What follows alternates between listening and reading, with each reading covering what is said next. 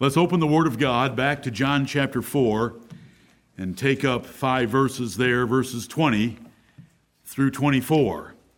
Again, I would highly recommend that you read 2 Kings 17 about the origin and religion of the Samaritans, and that you also read Isaiah chapter 44, verses 9 through 20.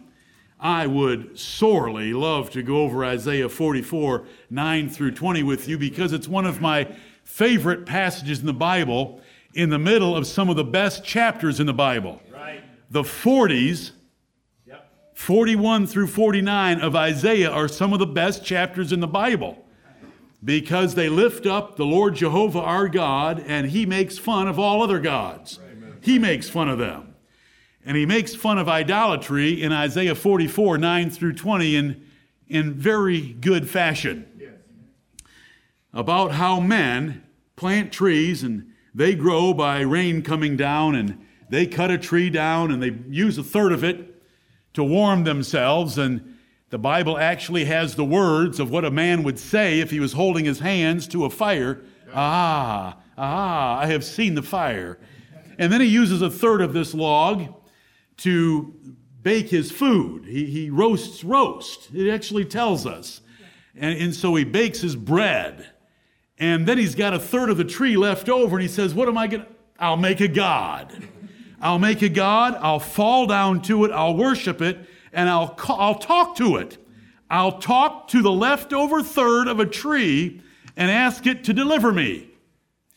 And then it goes on to say, he can't see, he can't think, he doesn't consider, he doesn't know, that it's absolute stupidity. He has a lie in his right hand, and he can't let go of it. And if it weren't for the grace of God, we'd be there right now. Based on numbers, if we were Christians, we would have a rosary in our hand, and we would not be able to let that piece of blasphemous junk go, in which 10 prayers are made to Mary as the Mother of God, and only one prayer to our Father which art in heaven, hallowed be thy name. Unbelievable. That passage that's the God of heaven speaking. That's the God of heaven boasting of himself as the only true and living God, and the rest being the imaginations of men. The 40s in the book of Isaiah are some of the best chapters in the Bible if you like God speaking of himself and ridiculing men and their hallucinations and imaginations, and ridiculing idolatry and false religions. Now, let me say this. I respect the idolater of Isaiah 44 more than the educated idiots of today. Because the educated idiots of today start with circular reasoning from their little pea brains. And they reason out from their depraved own hearts and imaginations. Right. They haven't proven evolution at all by science. Right. To prove anything by science, you learn by the sixth grade that it's got to be observable. You've got to be able to witness it happening, and you've got to be able to test your hypotheses by experiment and make it happen, which they have never done nor ever come close to. They want to reason from zero, and they end up there reasoning from zero because they reason from their own minds. At least the idolater said, I need a God. I need someone greater than me in order to deliver me, even though he's foolishly, ridiculously wrong in taking a third of a leftover tree and carving it up a little bit to look like a man, and then he falls down and worships it. That's terrible.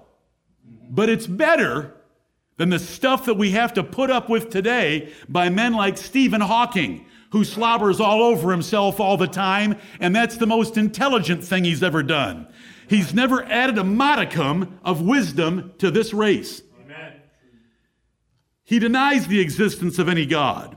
And if it weren't for the grace of God, we'd be right there with him. That's right. Sitting at the foot of his wheelchair, asking for something to come from his moaning tube. We've got John chapter 4. Right. And here's what it reads like in verses 20 through 24. And these verses were very precious to many of us, in days gone by when the Lord told us, I don't accept any worship. You've got to worship me the way I want to be worshiped. Right. And it changed our lives, and we're thankful for these 5 verses. Amen. John chapter 4, the woman of Samaria, the woman of Sychar, is still at the well with the Lord Jesus Christ. And she has just said in verse 19, Sir, I perceive that thou art a prophet. Now that she knows that he may be a representative of the Jews' religion, she's going to say a little bit about her religion. And then Jesus is going to answer her about her religion and about the Jews' religion in 5 verses. And it's wonderful. He's going to run right over both of them, the Samaritan religion and the Jews' religion, to come up with our religion, the religion of the New Testament of the Lord Jesus Christ and his apostles. Let's start at verse 19 so we have the flow. The woman saith unto him, Sir, I perceive that thou art a prophet. Our fathers worshipped in this mountain, and ye say that in Jerusalem is the place where men ought to worship. Jesus saith unto her, Woman, believe me, the hour cometh when ye shall neither in this mountain nor yet at Jerusalem worship the Father. Ye worship ye know not what. We know what we worship, for salvation is of the Jews. But the hour cometh, and now is, when the true worshipers shall worship the Father in spirit and in truth. Amen. For the Father seeketh such to worship him. God is a spirit, and they that worship him must worship him in spirit and in truth. Amen. Thank you, blessed God, for these wonderful verses. Amen. She starts out by saying, our fathers. She isn't referring to fathers of her and Jesus. She's referring to the fathers of her nation, her culture, and her religion. Our fathers worshiped in this mountain. It's pitiful when you make family tradition the criterion for your religion. Right. Family tradition is 99% dangerous and 1% a blessing. When we look through the world, we understand that big Buddhists generally beget little Buddhists. Big Muslims beget little Muslims. Big Hindus beget little Hindus. Most men's religion on planet Earth is because of their mommy and daddy had a religion before they were born. And grandpa and grandma had a religion before they were born, and they end up in the same religion. But that's not a good reason to choose a religion because mommy and daddy did it. Right. We want a religion that is based on the revelation of God. How does God reveal himself? We believe that God has revealed himself, the creator of heaven and earth, has revealed himself in the Bible. And there's a long series on our website, how you can prove that the Bible is God's word. The Bible is a supernatural book. There's a number of ways in which you can approach to show the Bible being a supernatural book, with the number one evidence being the hundreds of fulfilled prophecies that are in it that are very specific in nature, where the origin of those prophecies is very well known, and the fulfillment has been documented. Because fulfilled prophecy can only be brought about by a supreme divine being that's got the power to fulfill what he said he would do. Right. And God loves to boast. Amen. In Isaiah 44, which I would love to go back to. Did I say that already? Yeah. Isaiah 44, I cut you off at verse 20, but if you read just a few more verses, after God made fun of worshiping 1/3 that is left over of a tree, he goes on to say, let me tell you what I can do. Right. And he names Cyrus by name, Cyrus the Persian, Cyrus the Great, 150 years before he was born, right, and said that this man would overthrow the impregnable city of Babylon. At that time it was impregnable, and that he would rebuild the city of Jerusalem and rebuild the temple of Jerusalem, though that city and that temple had not even been destroyed yet, right, for another 80 years. Right. Remember the 70 in captivity in Babylon? That's Isaiah 44. Amen. That's our God. That's our glorious God that we worship. Bragging about himself. He says, bring your strong reasons. Bring your best. I'll tear them to shreds. And he does it by fulfilled prophecy, because I'm able to declare the beginning from the end, and things which have not been yet, I'm able to declare it and tell the details of it. And he describes Cyrus coming from the east. He names him twice. In Isaiah 44, in Isaiah 45, he calls Cyrus his servant. I got to get off Cyrus the Persian. It's an exciting subject. I love telling you about it. I love reminding you about it because I've told you so many times in the past. But it's just one fulfilled prophecy. Right.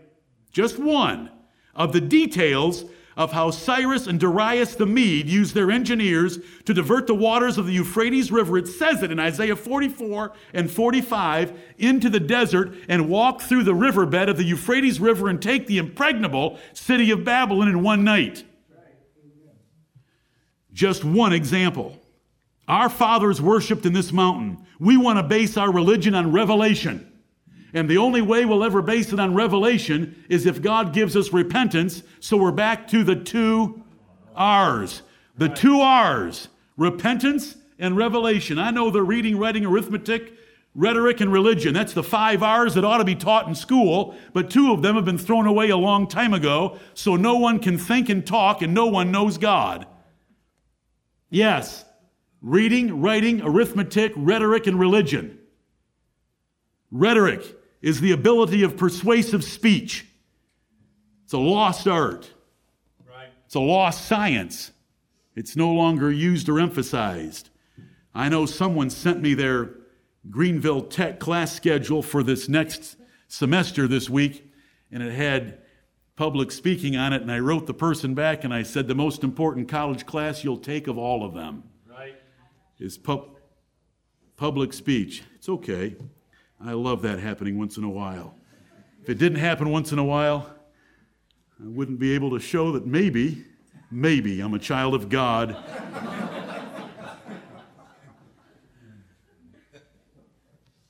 And I mean that in all due respect. If we don't have little things, Charlie, I'm sorry. Don't look at me like that. If we don't have little events like that come up, we cannot show the Lord how much we really believe is religion. Do you understand? I get to use 1 Peter chapter 2, verses 18 through 22 almost every week of my life. 1 Peter 2, 8. I know I'm chasing a rabbit. But I'll tell you, I've got a 10 gauge and it shoots 4-inch magnums. 1 Peter 2, 18 through 20 says that we are supposed to submit ourselves to bosses on the job. And only if the boss on the job is obnoxious can we do something that really shows our religion. If we have a boss on the job that is super nice and kind to us all the time and always follows through and gives us the raises they promise us, how can we show anything to God by being obedient to them and working hard for their department?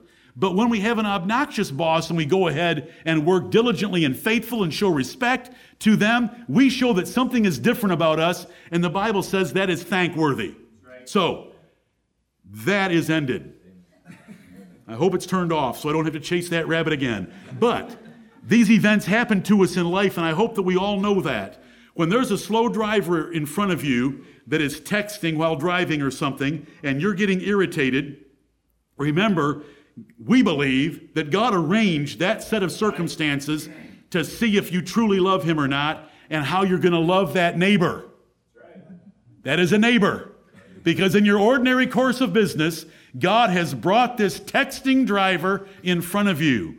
And I hope the tone of voice tells you that I have my own challenges with all of these things. But the Lord is good and his Bible is clear. And we have truth before us in the Word of God, and this woman had a lie in her right hand called, our fathers worshipped in this mountain, and she couldn't let go of it, but she's about to let go of it. Because she's about to meet the Christ, which is the Messiah, which is the Lord Jesus. The word Christ means the anointed one of God. Messiah is the same word from the Hebrew. In the New Testament, it is going to be Christos or Christ. from the Old Testament Messiah. It's God's anointed Son that He sent into this world to save sinners by dying on the cross to pay for their sins, because we deserve to die that death, but He died as our substitute. My grandfather was a Spiritist and worshiped the devil just 2 generations ago. I'm glad that now I can say my father and my fathers worship differently than that. Your father or mother, even if they're saved, is irrelevant to you. That is not how we measure religion. Right. We want to measure religion by God said it, God wrote it. So we believe it because we have this book, and we start out with the fact that the book is an inspired supernatural book. We don't believe on Jesus, then believe the Bible because Jesus told us to believe the Bible. We start out with the Bible, and we believe the Bible is God's inspired superhuman, supernatural book, and it tells us about Jesus. And we don't get that out of order. The Bible proves itself to be the Word of God to any honest person that will take a look at it in the several dozen ways of proving that the Bible is a supernatural book which has been dealt with in the past. This woman of the Samaritans that the Jews hated, and the Samaritans didn't like the Jews either, she is talking to the Lord Jesus Christ, and she makes an appeal to our fathers worshipped in this mountain, as if tradition is important, because she says, our tradition, our way of worshiping is in Mount Gerizim. Your way of worshiping is in Jerusalem. As if you have your tradition, we have our tradition. Let's agree to disagree. Agreeing to disagree is unacceptable because the God of heaven doesn't agree to disagree. He wants you to agree that His religion is the only true religion. This passage meant so much to me coming out of my teenage years, wandering in my mind and my thoughts, to come to the truth that there is truth in the world, and God wants to be worshiped in truth, and He will not accept any other worship. Right. Traditional worship is wrong. And I'm not going to repeat in this sermon, because I preached it already this morning, about Mount Gerizim of the Samaritans and the things that took place there, in the Samaritans worshiping out of the Pentateuch and believing that they had a superior religion to the Jews. Jesus is going to correct all of that in just a couple of verses. I said it this morning, so there's no reason for me to say it again, and I will finish at the hour, but you're going to, I hope, sit and enjoy and rejoice with me for 30 more minutes the glory of God in the truth of His Word. Amen. And that He is a God that doesn't accept us worship. Do you know they say there's 100 different ways to Jesus. There's 100 different ways to God. Oh, no, there is not. There's only one way. Amen. And Jesus, our Lord, this man, this God-man, this Son of God, sitting on the well of Jacob, said, no man cometh unto the Father but by me. Amen. John 14:6. There is only one way to go to the Creator God of heaven, and that is by the Lord Jesus Christ. It is not by Pope Frank. It is not by a priest. It is not by the Mormons in Salt Lake City. It's not by Islam. It's not by the Hindus. It is by the Lord Jesus Christ. He said so. We believe Him. It's written down. And there is none other name given under heaven among men whereby we must be saved, but the name of the Lord Jesus Christ. And He is sitting there talking to this woman, and they're about to take their exchange to a better level, a deeper level. Look at that 20th verse. This is how men think, our fathers. You know, I grew up being a Catholic, and so I'm a Catholic, a person could say. Our fathers worshipped in this mountain. And ye say, you've grown up being a Baptist, and so that's the way you think. Can't we just love each other? Don't we both love Jesus? No. It's not the same Jesus. It's not the same truth. Right. And so the Lord Jesus is going to narrow it down. We have to worship the Father in spirit, and I'm going to explain that, and we're going to have to worship Him in truth, because the Father seeks that kind of worshiper. Right. Worshiper in spirit and in truth. Do all of you remember how important these verses were to us a long time ago? Amen. in segregating us from false religion and pulling us out and putting us together in this church. Amen. By a long process, just like the Lord taking a while with her, a little step at a time. Well, we come to verse 21.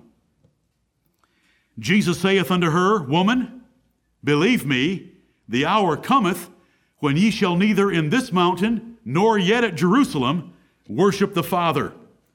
There is a future change in religion to take place. He uses the future tense. When ye shall neither in this mountain nor yet at Jerusalem worship the Father.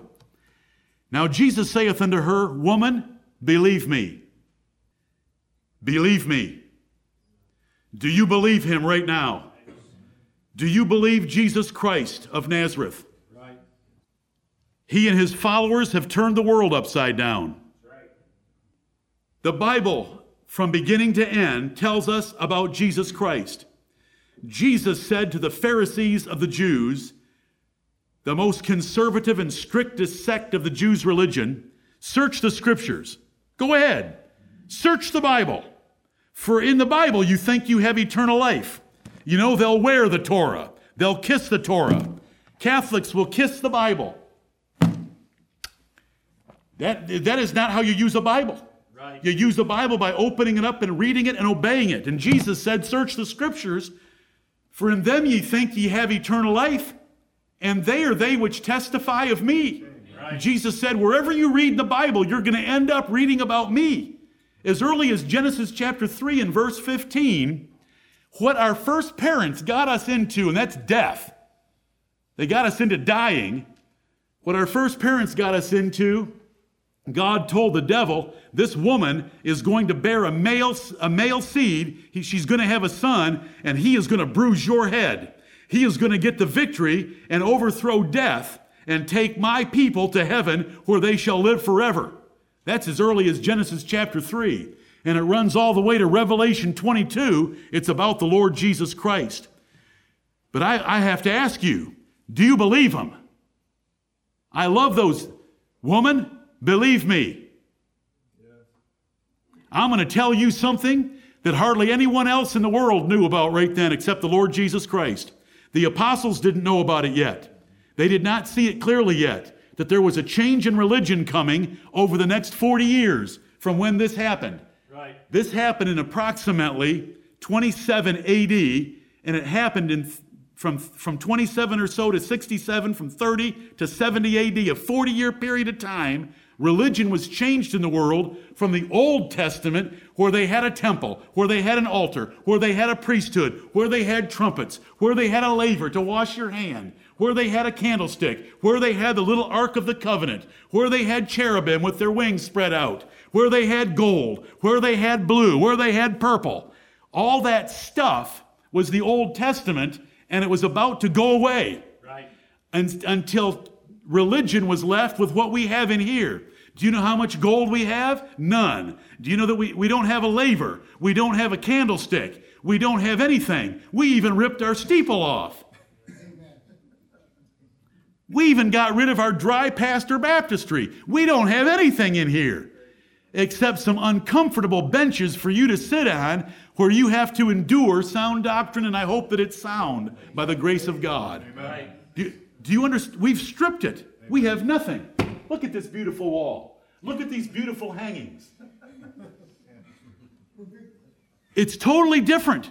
I hope you understand. I'm trying to make it as plain as possible for even our children. The Old Testament was beautiful. When Solomon built the temple, it was one of the wonders of the world. It was torn to the ground by the Chaldeans, the Babylonians, and then Zerubbabel built it again. Herod the Great added to it, and it was again one of the wonders of the world, and it was torn to the ground in 70 AD by the Roman armies under Titus. Right. But it was visual.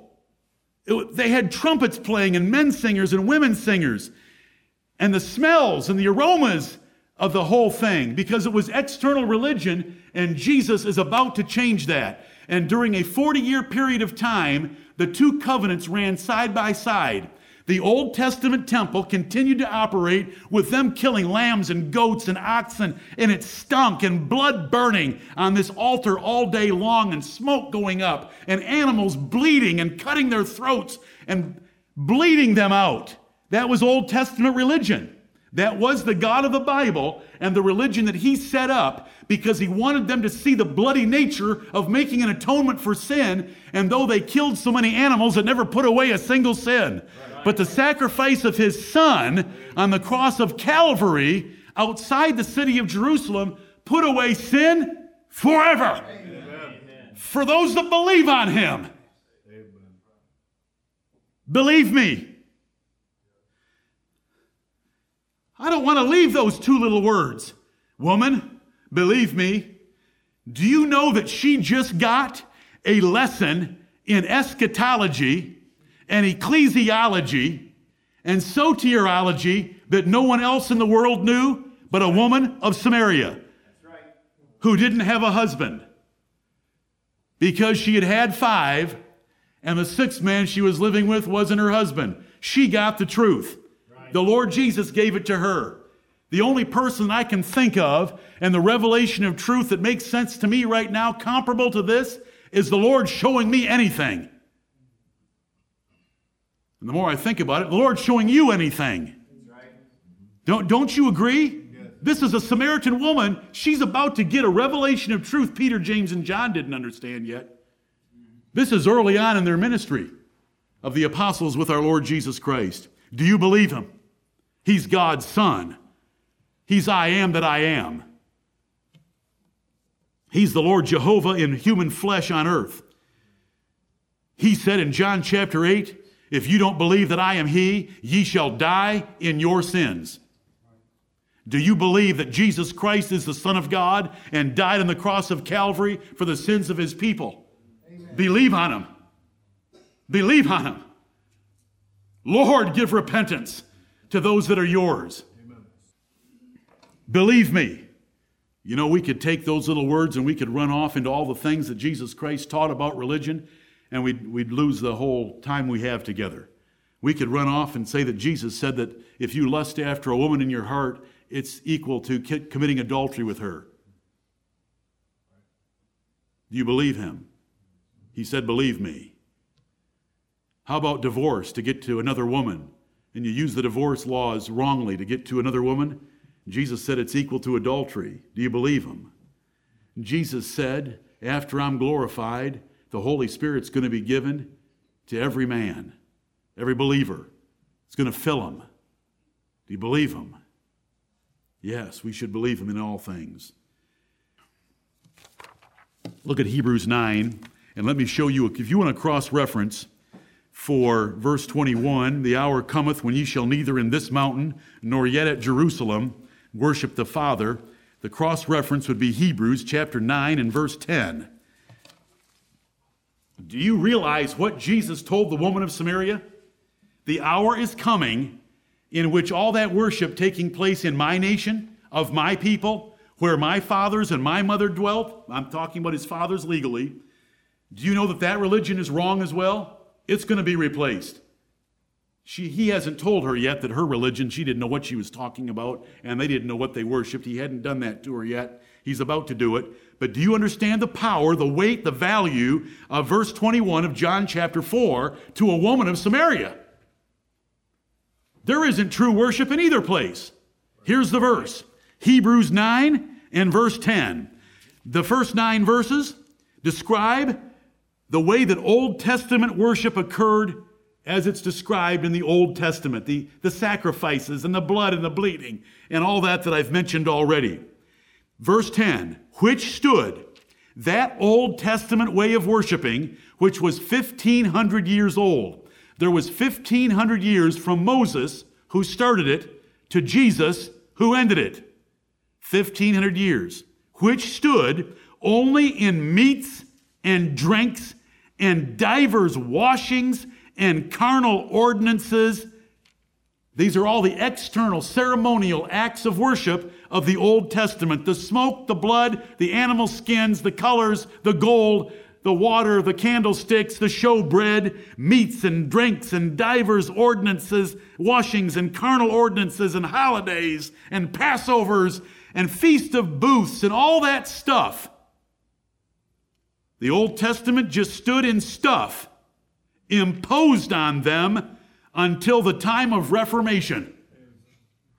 That form of religion was imposed on the Old Testament people of God for 1,500 years. But then Jesus changed it by dying on the cross to put away all those sacrifices and all that washing, because he had a spiritual sacrifice he made by his own body and blood and the gift of his own Holy Spirit.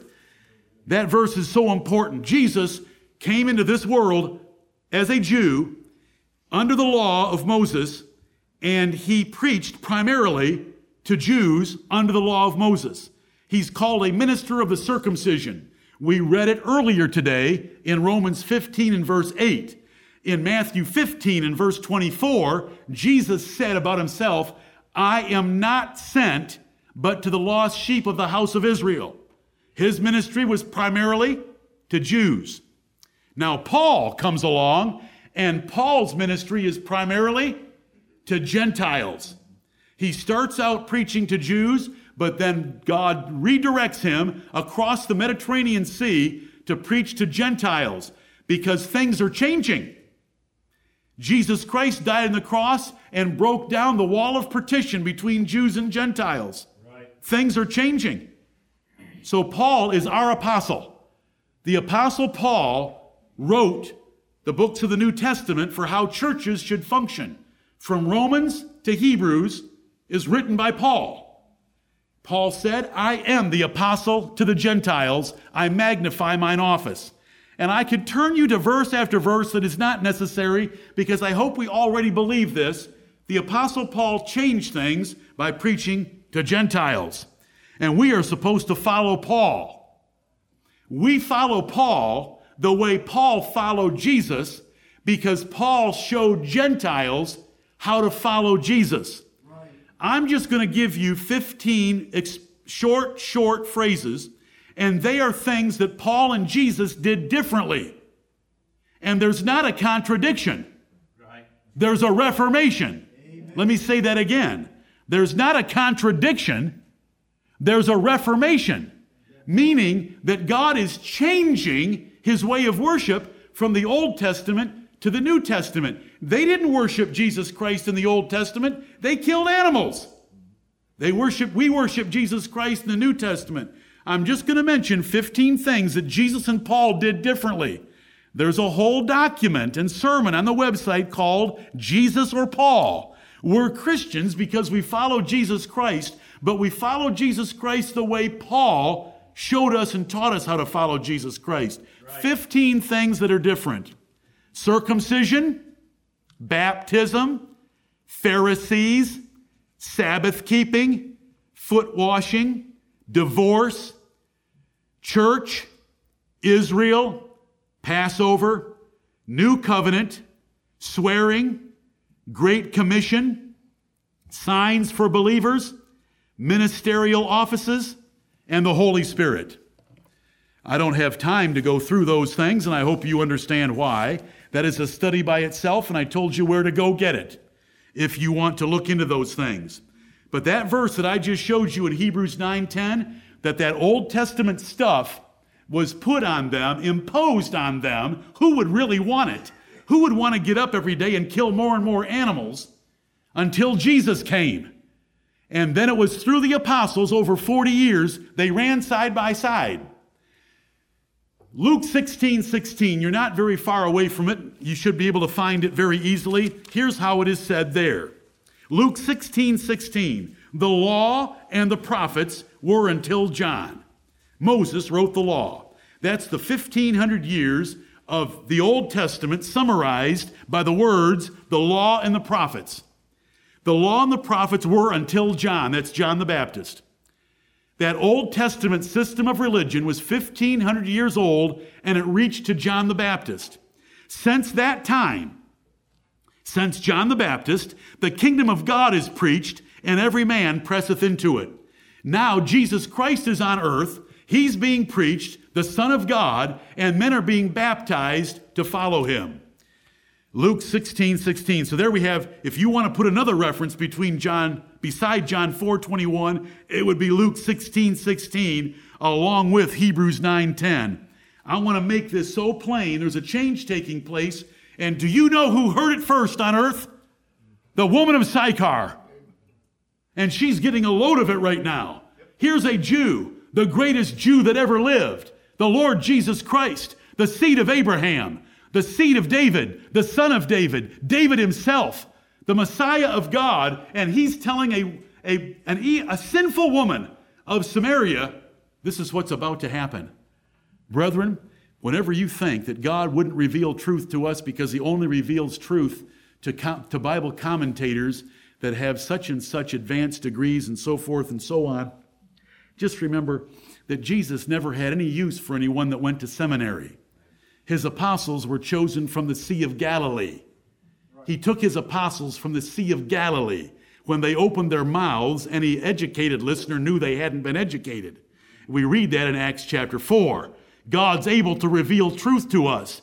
If we will humbly follow him, if we will lovingly embrace him, if we will zealously obey him, he'll reveal his word to us.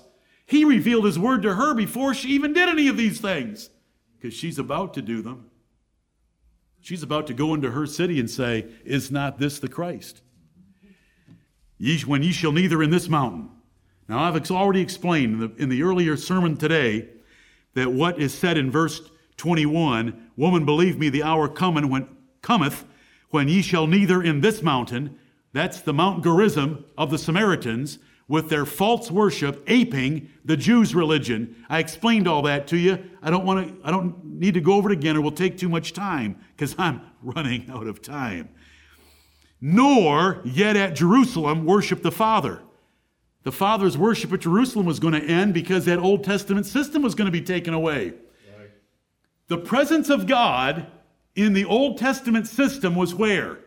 The presence of God. It was in the Holy of Holies, right, the holiest of all. That special little compartment in the back of the temple where there was that little box called the Ark of the Covenant. You know, some of you may have seen the movie Raiders of the Lost Ark. But it's about that little box. That little box represented the presence of God. It had two cherubim with their wings spread out on each end, facing inward. And right there, for symbolic purposes only, because the Old Testament was all symbolic. Right. It wasn't real. It was a shadow. It was a type. It was beggarly. It was these are New Testament words. Right. It was elementary. It was rudimentary. It was base. It was carnal. It was sensual. Because it dealt with the senses. Right. That was the presence of God. Well, what happened? You know, only a priest could go in there. The high priest of Israel could only go in there once a year. But what happened when Jesus died on the cross? That veil, though being 60 feet high and a full 4 inches thick and put in place by a large team of horses, was rent from top to bottom so that the way into the presence of God was wide open to anyone that comes in by Jesus Christ, because he's the one that died on the cross at that moment and cried out, it is finished. And that veil, rip! The presence of God was wide open. Yeah. The changes taking place were stupendous.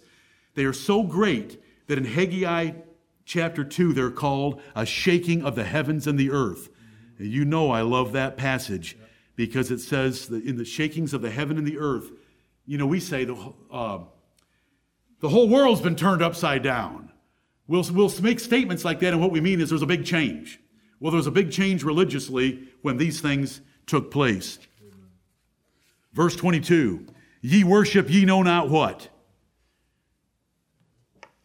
She had a religion that was much closer than the Hindus and the Muslims and the Buddhists.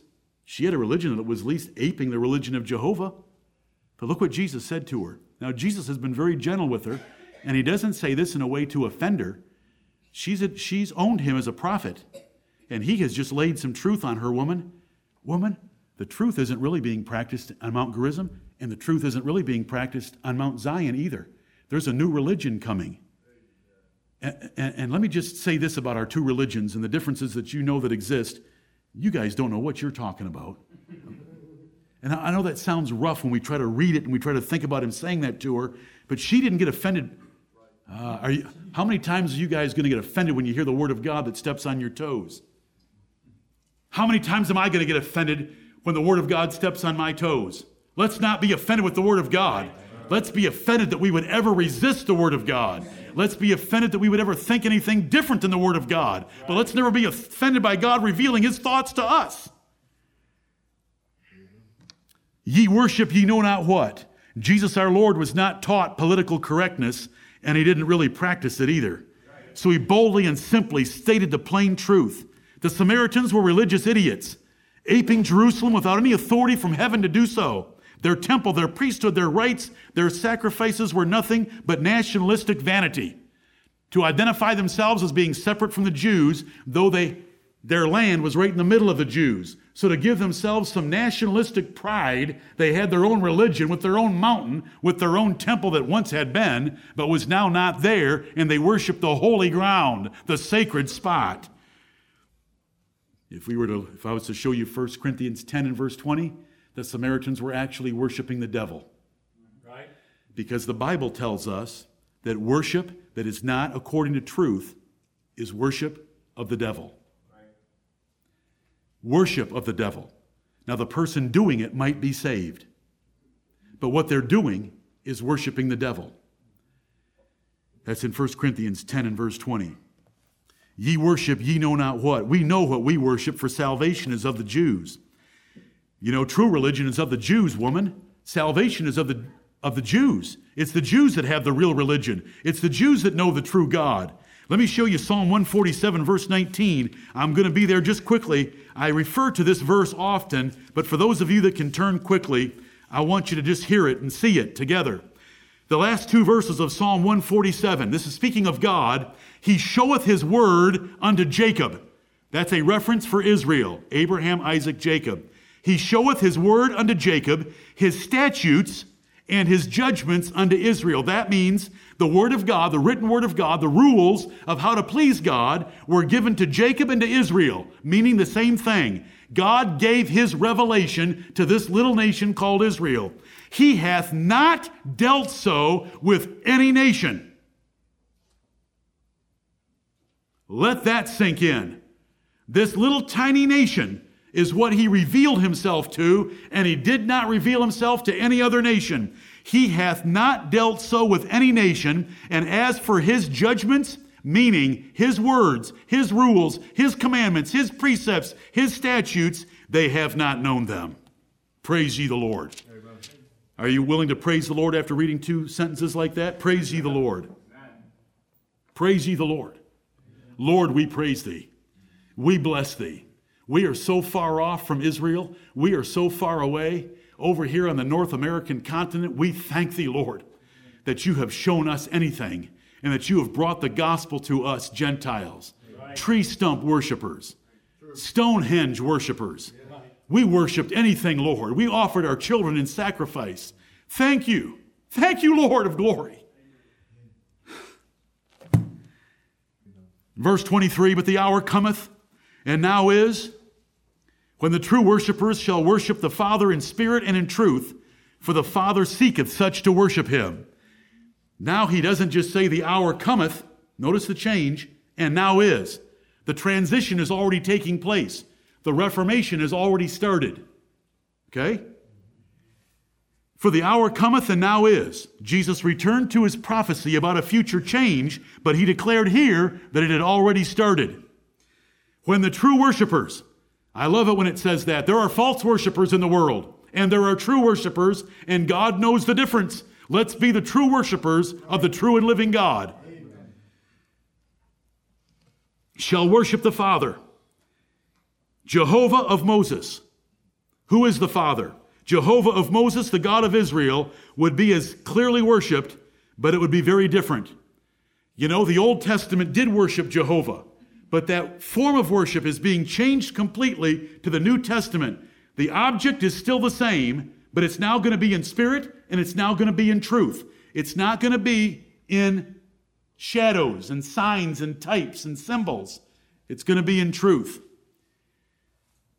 Verse 23, but the hour cometh, and now is, when the true worshipers shall worship the Father, and he is distinguishing by this but. The but that starts verse 23 tells us that the salvation and worship in the last part of verse 22, which was revealed most definitely to the Jews, was no longer valid. But the hour cometh, and now is, when the true worshipers will not be worshiping in Jerusalem. He had said that earlier in verse 21, but they're going to be worshiping in spirit and in truth. In spirit condemns Jewish worship. In that little expression, in spirit, it does not mean the Holy Spirit. It does not mean the Holy Spirit. It means in spirit, our heart, our mind, our insides. It's going to be a spirit of understanding. It's going to be a religion of the understanding, a religion of the intellect. It's going to be a religion of concepts. It's going to be a religion of words and doctrines. It's going to be done by the internal apparatus of a man. That's what the word spirit means here. This identifying mark of true worship changes the outward ceremony and rituals of the Jews' religion for internal worship. Old Testament worship occurred in a place. You had to go to a certain place wherever God set his name and set his worship, and it was Jerusalem. It had external ordinances of sensual perception. You saw, you heard, you smelled, you tasted. It was outward. That is changing. It had an altar and miters and candlesticks and so forth and so on that I've already mentioned. The word describes the internal, spiritual, heart and mind worship of the New Testament protocol. For instance, music. Where's our piano? Where's our organ? Where's the praise band? Where's the bass guitar? Where's the lead guitar? Where's percussion supposed to sit? We don't have any instruments. Amen. Because Old Testament worship was sensual and had all the instruments. For these external audio nerves, what does the Bible say about us? The melody is in our heart. With grace in our hearts and melody in our hearts, we make a melody to the Lord, and we speak and teach and admonish one another with psalms, hymns, and spiritual songs. We sing songs because the New Testament tells us to sing, because our worship is one of intellect and understanding and communicating words. So we sang words, and we're thinking about those words, and our spirits are swelling up in us. And the melody and the grace of God in our hearts is flowing out, and what's flowing in are words, so that we're speaking and teaching and admonishing one another in our song service, which is so different from some professional organist getting himself on a 7-layered pipe organ and blasting your spleen. I remember the first time I was in a situation like that at Bob Jones University. I wrote home to my parents and said, I could feel the Holy Ghost.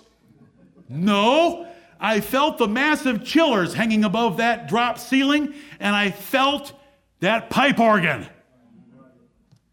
But those feelings are gone. So now it's words and concepts. You have to understand.